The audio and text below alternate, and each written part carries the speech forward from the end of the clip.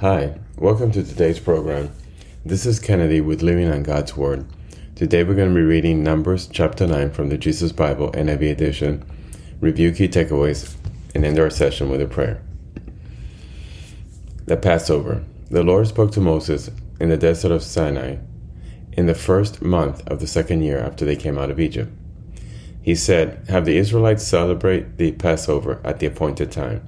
Celebrate it at the appointed time at twilight on the 14th day of this month, in accordance with all its rules and regulations."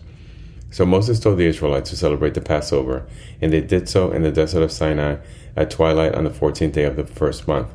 The Israelites did everything just as the Lord commanded Moses, but some of them could not celebrate the Passover on that day because they were ceremonially unclean on account of a dead body.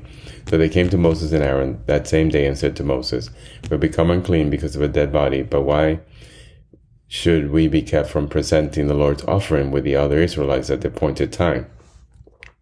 Moses answered them, "Wait until I find out what the Lord commands concerning you."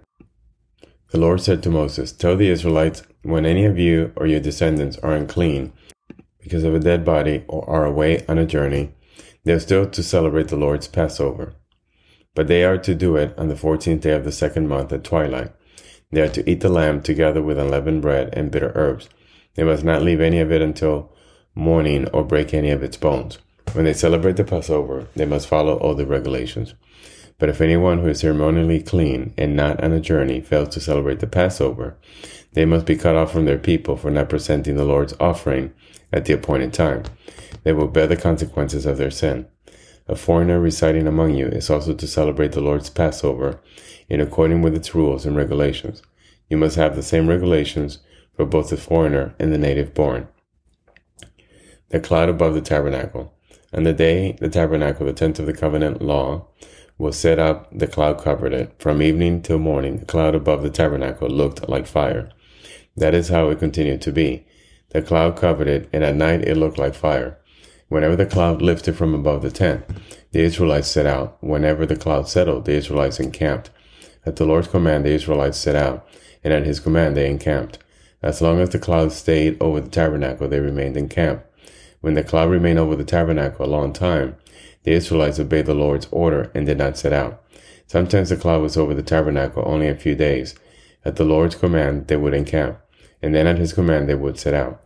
Sometimes the clouds stayed only from evening till morning, and when it lifted in the morning, they set out. Whether by day or by night, whenever the cloud lifted, they set out. Whether the cloud stayed over the tabernacle for 2 days or a month or a year, the Israelites would remain in camp and not set out. But when it lifted, they would set out. At the Lord's command, they encamped, and at the Lord's command, they set out. They obeyed the Lord's order in accordance with his command through Moses.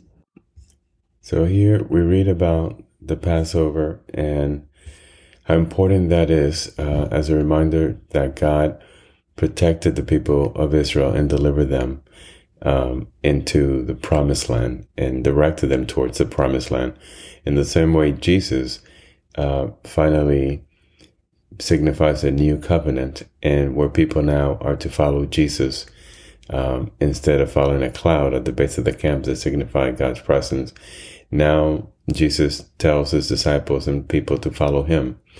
And after Jesus' death, once the new covenant is established, the Holy Spirit comes to dwell inside us. And now we must follow the Holy Spirit that's directing us, directing our steps on a daily basis from within, in a spiritual basis. So let us pray. Father God, thank you so much for your word. Thank you for directing us and guiding us today and every day. Lord, just like in the old times when that cloud led the people of Israel by day and then the fire by night, Lord, you also direct us through the Holy Spirit that dwells inside our heart. Now we are close to you. We hear your voice, and now we must follow you.